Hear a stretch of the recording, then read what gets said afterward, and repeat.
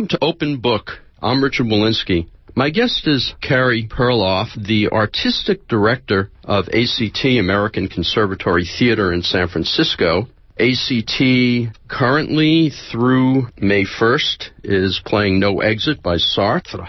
Later on, we've got Tales of the City, which we'll go into. Also, ACT just announced the rest of the new season coming up next year, and we'll talk about that. But let's start first by talking about the past season. We'll talk at the past year from the time I talked to you a year ago. What do you think is the most successful play? The play you think worked best? Is it Tosca Project? Is it Homecoming? What do you think it is? Homecoming shocked me at how successful it was because, to be honest, Pinter is so challenging. I just expected lots of head scratching, and it was so thrilling to actually see people take that on. Of course, for me, the Tosca Project was the culmination of 4 years of work. I didn't feel, even as we put it up, that we were finished that work, and I'm really honored and thrilled that we're going to get to keep working on it. I was also incredibly moved by the trilogy, by the Terrell McCraney trilogy, that we were able to collaborate so successfully with the Magic Theater and Marin Theater Company to do that beautiful trilogy all across the Bay Area. Are you planning to do anything like that again? We're all in dialogue. I think it really changed how we deal with each other, and Jonathan Moscone was with us this year directing Clyburn, which was an incredible pleasure. He's now using a lot of our MFA students at Cal Shakes. He's teaching for us. So we're all in much closer dialogue, and I think that kind of thing is more likely to happen again. And what about the show, I don't want to say least successful, but the show that if you could work on it a little bit more, maybe you'd find something in there that you hadn't found before? Does any show kind of... That's a good question. What I learned with Tosca is that to try to work in a new form like dance theater, you don't know what you've got till you put it up. And it was an incredible pleasure to see where it had come, but I could also see where it could still go. So we're going to have a whole other rehearsal process for it in Canada and keep going with it. It's a process. That's why we called it the Tosca Project, because it was an ongoing project. And when Val Caniparoli and I started it, we didn't even know it would end on the main stage. He came to me after the Overcoat and he said, if you love, I come from a dance background, he said, if you love movement theater, why don't we try to put 5 actors and 5 dancers in a room and see what we can make? And you learn so much about how to do the process and who's good at this kind of process. And as I say, if you can get a second chance, it's a gift. Let's talk about the show that I guess is just starting and is now through May 1st, and that's No Exit, the virtual stage and electric company version. When you're bringing in these particular shows, how do you find them? Do you get phone calls? It's a matter of staying in touch with artists whose taste you trust, and they'll tell you if something comes along that they think you should see.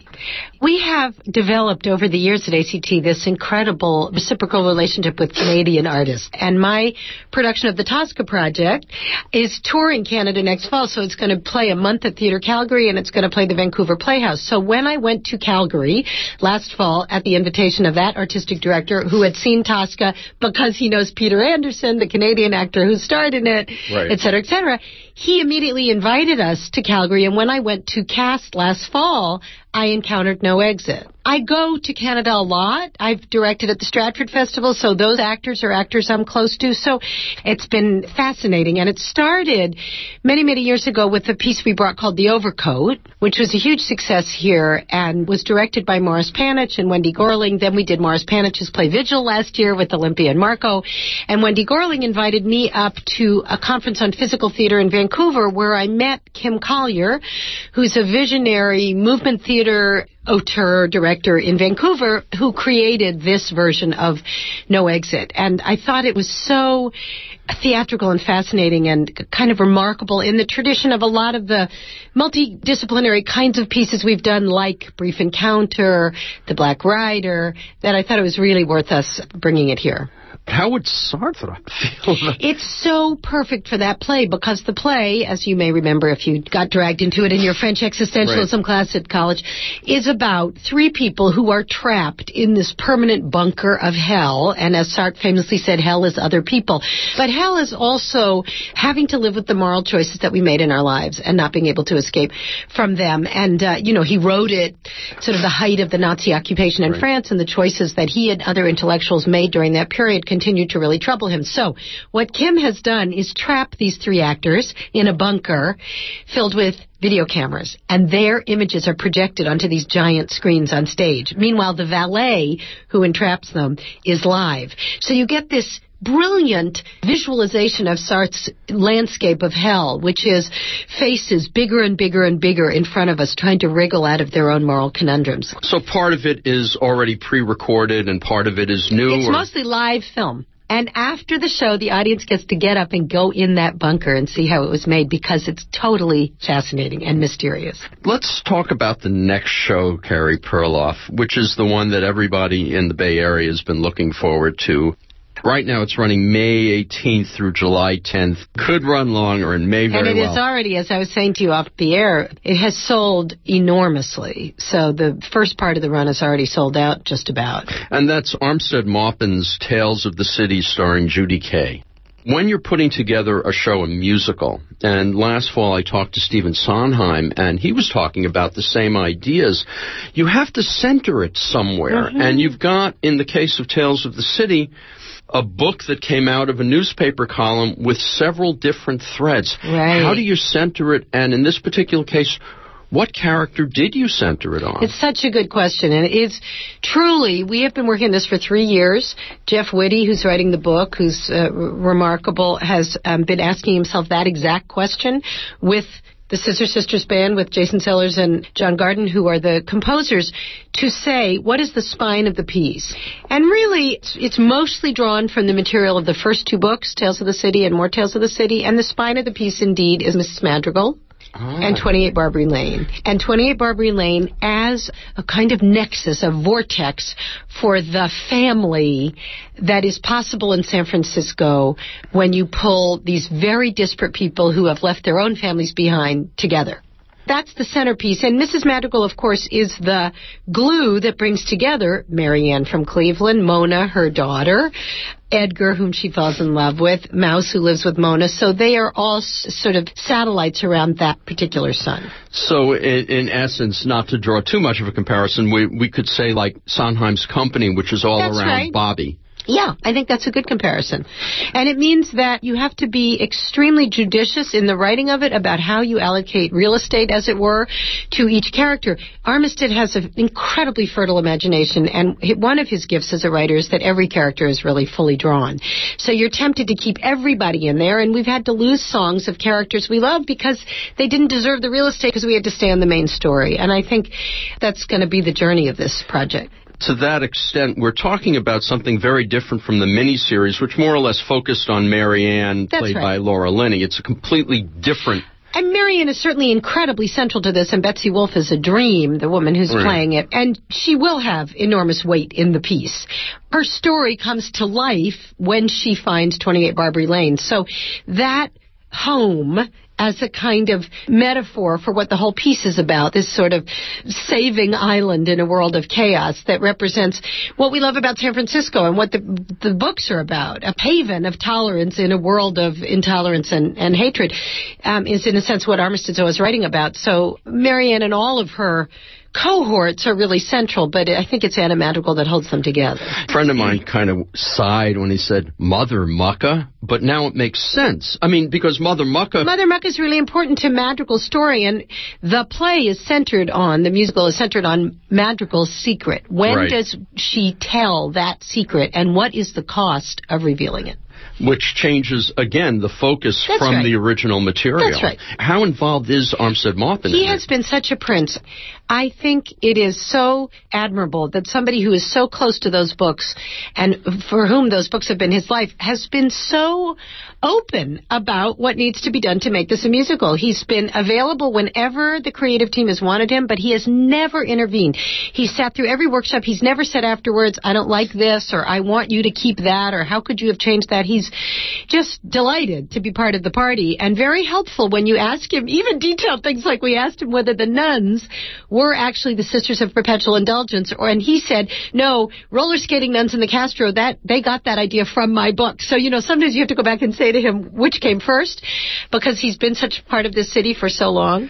Sometimes when you have a living writer in the midst of an adaptation, it can be very contentious and difficult, and he's been nothing but generous from the beginning. I'm so excited about this. The set, I would guess, is Barbary Lane. It's an ever-changing, very complex, beautiful structure that Douglas Schmidt, great local, wonderful set designer who's done a lot of work for us at ACT, has created, so that Barbary Lane emerges, and then we also have the bathhouses, Golden Gate Park, all kinds of locations all over San Francisco. How large is the cast?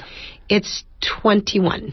Which is really a large It's a very big piece, cast. and I think it's really important for people to know. I mean, I feel very proud of this. This is our production, and we have raised all the funds to do it. This is not being done in collaboration with the Broadway producer who's telling us what to do and giving us enhancement money and the usual mechanism, which I am quite vigorously opposed to, but usually is what happens in the American theater. But we didn't do it that way. We actually decided to produce it ourselves. It's very expensive, but it means that the creative team really can generate the piece that they envision and not try to accommodate it to somebody else's needs. So this is different from High Society. Mm-hmm. And we learned a lot of lessons on that. You take a piece that you've created, and then when it's in the hands of Broadway producers, it goes to New York in the guise that they want it to go. And sometimes that really works, and sometimes it's really hard. So this one, it's just been such a pleasure from the beginning because it's a really lively, smart, funny, collaborative team. And they aren't sitting there worrying about the New York Times being on their back. Are you thinking about an afterlife? Or? It will certainly have an afterlife. There's no question. It's a wonderful, wonderful piece. I like to say it would make me happiest if it were done in every high school in America. In this political climate, that doesn't seem likely, but it will definitely have an afterlife. But first, we want it to have a great life here. We know about what happened with the public when they moved too many shows to Broadway. It's always a crapshoot. Even a show like American Idiot, with all of its support, could only run for a year and a half. And doesn't make the home theater any money. You know, this is what people don't realize. This is not the way to support nonprofit theater. It would be so great if the press understood that, so that this endless repeated frenzy of which show is going to go to Broadway is put in perspective. It does not help sustain rich work being done in the regional theater. Carey Perloff, let's talk a little about the new season and also the old one. One thing, that ACT does, and whenever I talk to anybody from any other regional theater, they're kind of in awe of it. You maintain the canon. I noticed next season, for instance, Once in a Lifetime, the Moss Hart and George S. Kaufman play is in there, and of course the Shakespeare. And this past year we saw Pinter's The Homecoming. Right. When you're looking at shows to do for the canon, how do they come up? I would gather Once in a Lifetime came up because Mark Rucker directed it for the MFA program. We've loved welcoming Mark to ACT, and he has an amazing comic joy and aesthetic, among other things, that's been really infectious, and great love for early Americana. So one way that plays happen is that artists we care about champion them. Somebody has to really be in love with it. It's a hard challenge to direct a play. You want to get up every morning and really go to the mat. So last year he proposed as a style piece for our second-year MFAs in the spring to try Once in a Lifetime, and it was remarkable what he did with them. Absolutely remarkable. It's a very difficult style. Vocally, the linguistic style, the physical style, it's hugely transformative. It was a company of, 12 or 13 doing something like 45 roles. And we just fell in love with it, in part because it also oddly seemed very resonant today about what happens to a culture when technology radically changes. And that was that moment when we went from silent movies to talkies, and suddenly everyone had to reinvent themselves. And everyone was scrambling, as in this social media generation, to catch up, to ride the wave, to figure out what the next big thing was. And some people did it, and some people got left behind, and sometimes the idiots like George are the ones that succeeded. It seemed very trenchant. So when you ask about the canon, what's remarkable about great plays, Ezra Pound said literature is news that stays news, and great plays stay news because they're rich. But they come in and out of attention because of what's happening in the zeitgeist around them. For example, it seemed like a really perfect moment right now to look at Once in a Lifetime, given that we're in Northern California and that we're surrounded by new technologies. What I love about what ACT does is that even if I wind up walking away scratching my head, We don't get chances to see that, and that's very important. I think you're right. I think it's really too bad that in our obsession with topicality and relevance, we forget that the really great theater experiences are sometimes the ones that are slightly beyond us or slightly unfamiliar from another time, and you suddenly realize that the issues you're dealing with now have been there since the Greeks, and that's why it's worth doing a play like Electra, which we did last summer at the Getty. And I also think new plays sit better next to classical plays. You're listening to an interview with Carey Perloff, who is the artistic director of ACT, American Conservatory Theater in San Francisco. I noticed 2 new plays in the upcoming season. One is Scorched by Wajdi Mouawad, and the other is Maple and Vine by Jordan Harris. Well, Maple and Vine came out of the Humana Festival of New Plays, right? Mm-hmm. This is a totally fascinating play, but I'll give you a funny window into how we choose plays at ACT. We got the play from Jordan's agent, who's also Mark Rucker's agent, and Mark read it. He came to me the next morning and said, I read this play. I loved it up till 2/3 in, and then I was enraged. And that immediately piqued my curiosity. I thought, really? So we did this reading. We argued, Richard, about this play in the whole building, I want to say for 2 hours after we did the reading.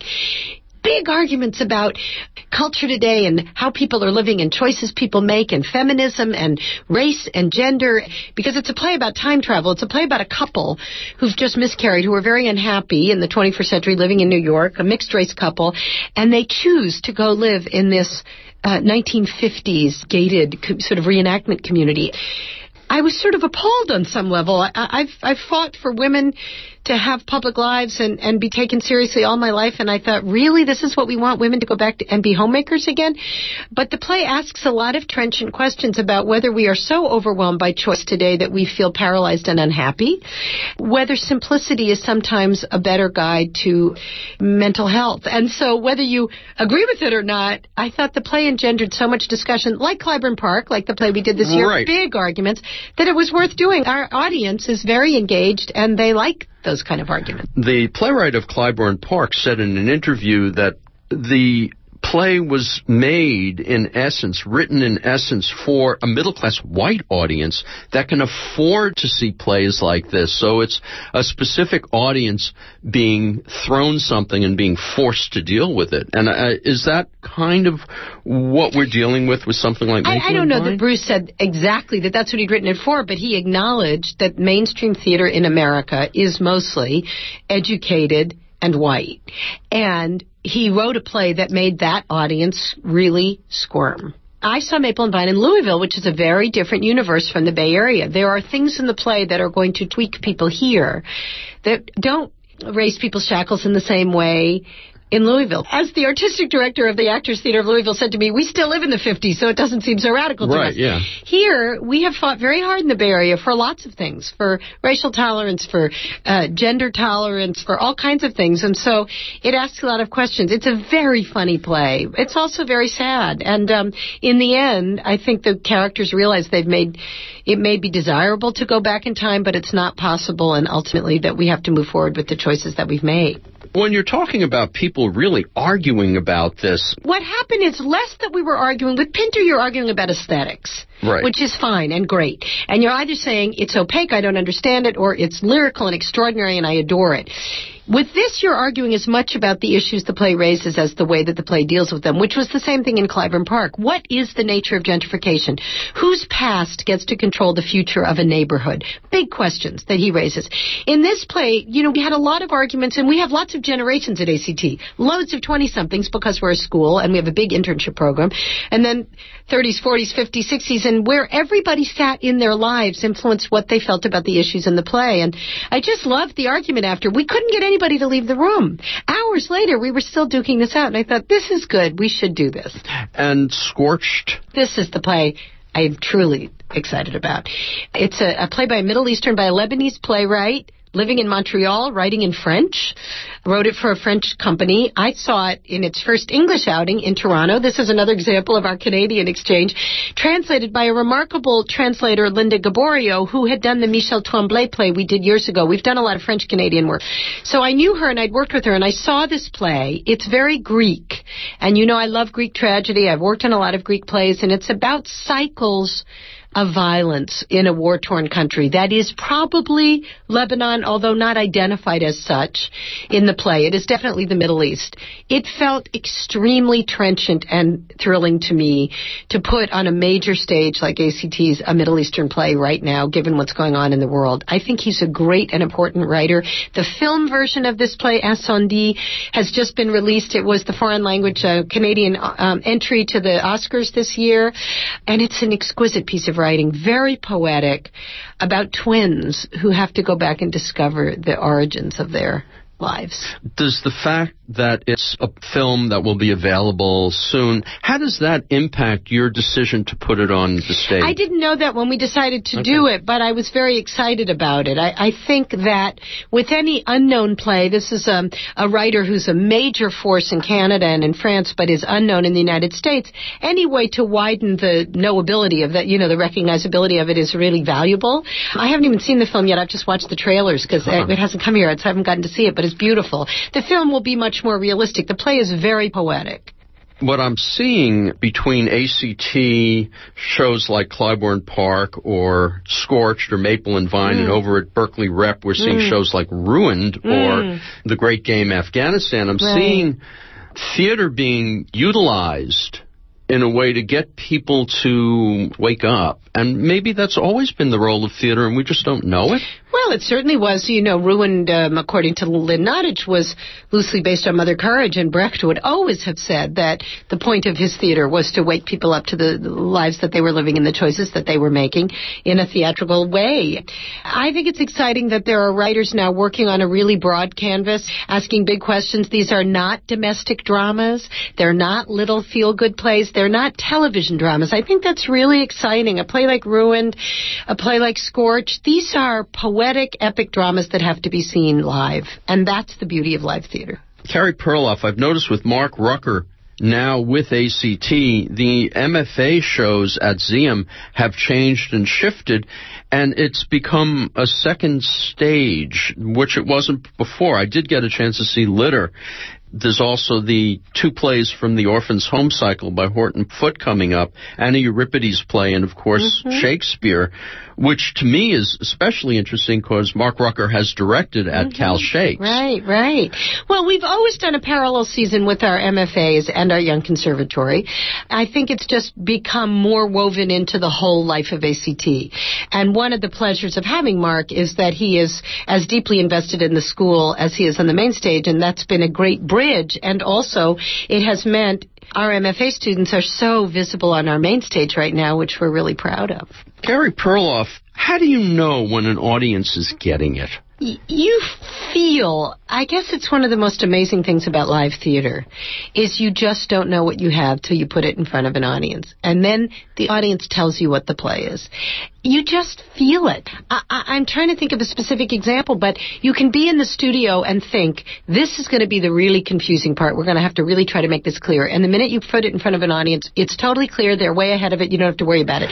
Or a character that you think is the central character the audience finds opaque or uninteresting or unlikable. You feel it. You feel it. You feel where the laughs are. You feel where people squirm. You feel... I'll tell you one thing I learned about the Pinter. In the moments where something really violent or arresting happens, there is a silence in the room with that play that is unlike anything I've ever experienced. And that's when you know an audience is getting it. Whether they think intellectually they're getting it or not, there's a moment between the two brothers, between Max and Sam, where Max says to him, he didn't even fight in the war. He didn't even fight in the bloody war. And Sam says, I did. And Max turns to him and says, who did you kill? And it's such an extraordinary question and an awful question that the audience just goes silent. And Ken Welsh, who played Sam, just let that hang. You know an audience is getting it if that silence doesn't break. Whereas if people are squirming or coughing or whatever, it hasn't landed. So it's a feeling in the room. And when you say they're way ahead of it, because this is something that I think Jason Minadakis let slip, and I know that Tony Taccone has said it. When you say the audience is ahead of it, what exactly do you mean and how do you know? You know it, because you can feel that they're antsy, that the revelations that are being parsed out in the script, they already see coming. So sometimes you know it because there's laughter where there shouldn't be, because they think, oh, yes, we got that. We're not that stupid. Or you don't have to tell us this again. Give us something else. Or you can feel the vocal response. You can tell. Well, how can you tell in something like Tosca Project? Well, that was so moving because there was audible emotional response. Music is very emotional. Visual images like a soldier coming home broken from a war with no language. If you are a vet or if you've been with someone who's had PTSD and you see the soldier Pascal Molat played coming in, it's visceral. It's interesting, in movement theater, it's not mediated through language, so sometimes imagery hits our hearts faster. This is why dance sometimes can hit people faster, and music. It's a very unmediated thing, and you could feel that in the room. People gasp or people audibly respond because emotionally they connected to it. How do you know in terms of whether an audience is getting something that you're trying to communicate and they're getting it? Because you can see how it pays off. Tom Stoppard always says this about language, that certain words you have to lift, as he calls it, lift or look after early in the play, and then they will pay off later on. And so you know it, not when you lift it the first time, but if it pays off later on, that there's certain things that come back. And if the audience has been watching carefully, the repetitions will matter. And when they come back, you'll hear a response in the audience. And if not, it means you didn't set it up well. The first preview of The Pinter, they didn't know who Jessie was. We had not set up clearly the name of the wife. So when Sam said at the end of the play, Max had Jessie in the back of my car as I was driving along, the audience didn't know that whether they should be shocked or not because they couldn't remember who Jessie was. You could feel it. There was just no response. So I knew we had not looked after that and that we had to look after that name. That's just an example. The word is somehow highlighted in the speaking of it. You make sure that you don't rush past it, that you give it its time, that it's framed in some way so that the audience hears it. This goes on, I guess, through previews, and it's the importance of the previews, then? I love the rehearsal process during previews because that's where you really learn what you have and what story you're really telling. And sometimes you have to go the other way and be very careful to cut laughs that you don't want. Laughter lets the steam out of the kettle. And sometimes you want that because it's nervous laughter, like in Clyburn Park, and it's hilarious and you have to let it. And sometimes you don't want it because it lets the tension out. So a lot of the rehearsal process and previews is figuring out how to play with the audience, where you want to let them in, where you want to keep them at bay, where you want to keep the tension. Carey Perloff, one final question in terms of ACT. Is there anything anybody can do in terms of trying to preserve funding for the arts? It all starts with arts education. That's the most important thing. I know that sounds like a truism, but funding comes when people care, and people care when they realize that our children are being taught in a school environment in which there are no arts, and that the arts are purveyors of empathy and literacy and humanity, and that without that we're going to be a really impoverished culture. So we're putting huge energy into education right now. Beyond that, I think we all have to work really closely in our own communities to keep people involved at every level so that individual funding makes up for what is clearly going to be a big lack of government funding. You've been listening to an interview with Carey Perloff, the artistic director of ACT, American Conservatory Theater in San Francisco, playing now through May 1st, No Exit. The much-anticipated Tales of the City, playing May 18th through July 10th, and perhaps longer. If you want more information about all of this, you can go to their website, which is act-sf.org. I'm Richard Wolinsky on Open Book.